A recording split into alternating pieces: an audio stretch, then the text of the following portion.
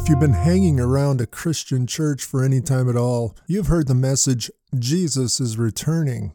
You've heard it in our songs, like How Great Thou Art, and its lyrics, When Christ shall come with shouts of acclamation and take me home. And even non-church people know Amazing Grace and its fourth verse, When we've been there 10,000 years bright, shining as the sun. Though the song doesn't talk about how we get there for those 10,000 years, Scripture does.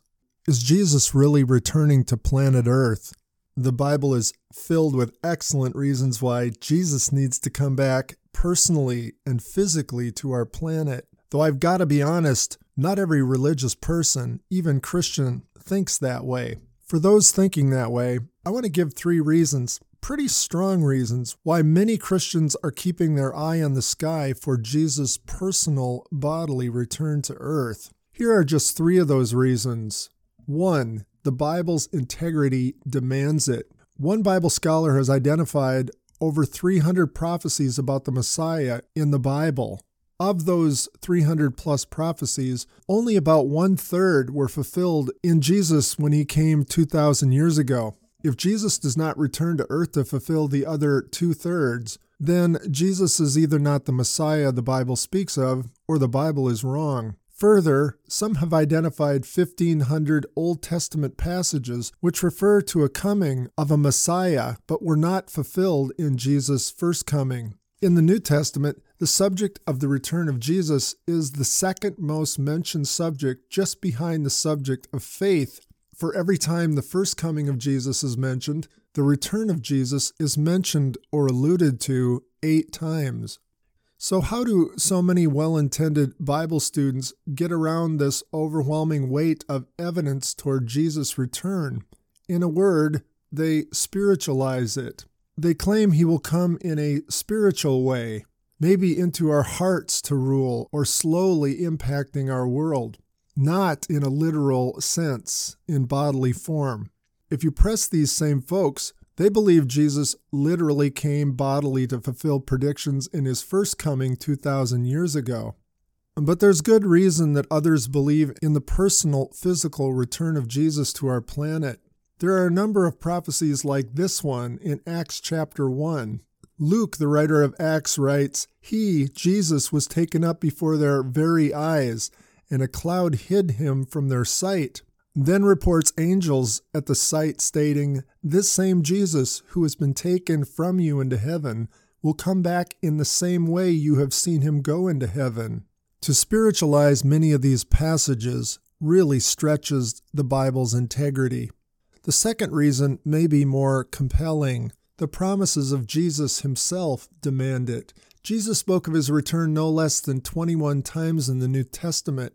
In John 14, a very famous passage, often read at funerals, Jesus explains that he's going away to prepare a place for his disciples in, quote, my Father's house. Then he says, if I go to prepare a place for you, I will come back and take you to be with me. For that Amazing Grace, verse 4, 10,000 years thing.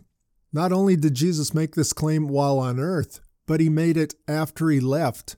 6 or 7 times in the book of Revelation, we overhear Jesus utter from heaven, I am coming. The third reason maybe hasn't grabbed you so much because it's so tied to Jesus' culture. And that's this, the imagery of a wedding in Scripture demands it. The New Testament's choice image of the relationship between Jesus and believers is that of a groom and a bride. We saw this in Ephesians 5, verses 31 and 32. For this reason, a man will leave his father and mother and be united to his wife, and the two will become one flesh. This is a profound mystery, but I am talking about Christ and the church. Add to this the imagery of a bride and groom in the Old Testament, in the Gospels, and in the book of Revelation, and we can see we need to unpack this bride and groom metaphor. Jews knew how to celebrate weddings. As we learned in the story of Mary and Joseph in episode 84, there were 2 parts to a Jewish marriage, the betrothal and the wedding itself. The betrothal was something like our engagement, but far more serious. I mean, you didn't just cancel it if the couple had a spat, break up. In Jewish culture, breaking up from a betrothal was indeed very hard to do. Read, get a divorce. The betrothal agreement stipulated the mutual obligations and the bride's dowry. That dowry was expected from the bride-to-be's father. It was expected to fit her family's station in life.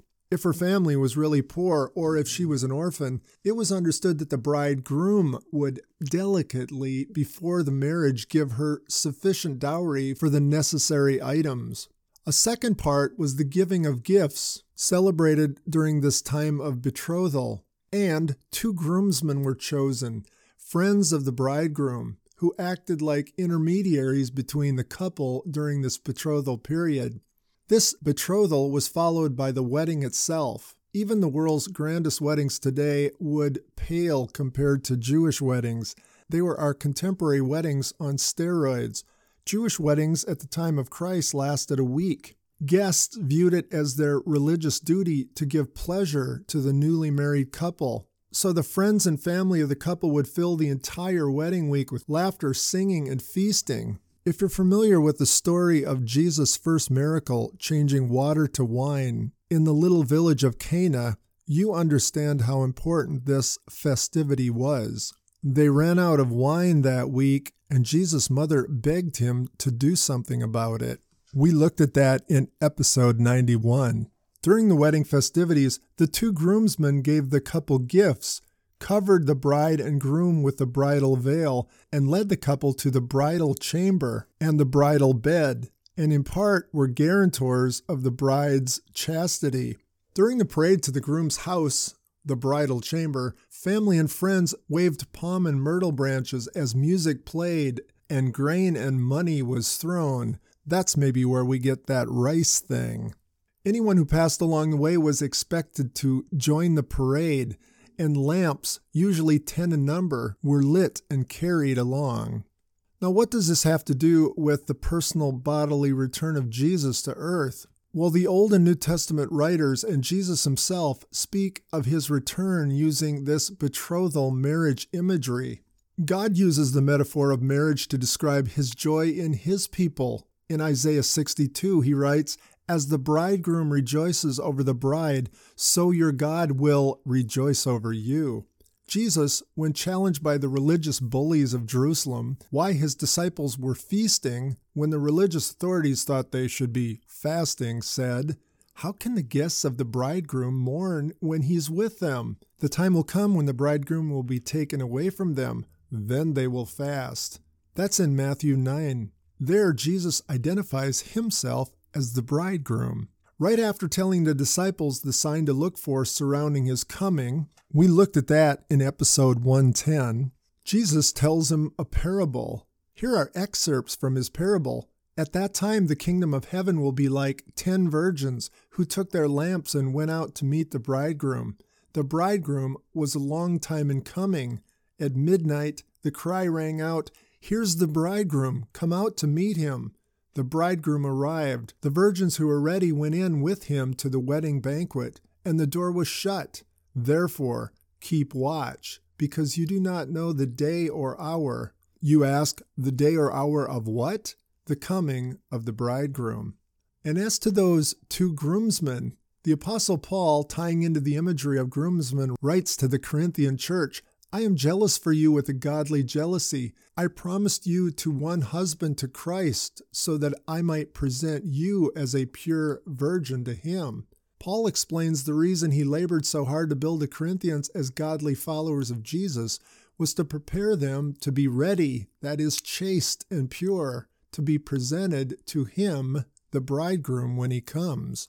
John the Baptizer identifies himself as a groomsman too. He said, "I am sent ahead of him."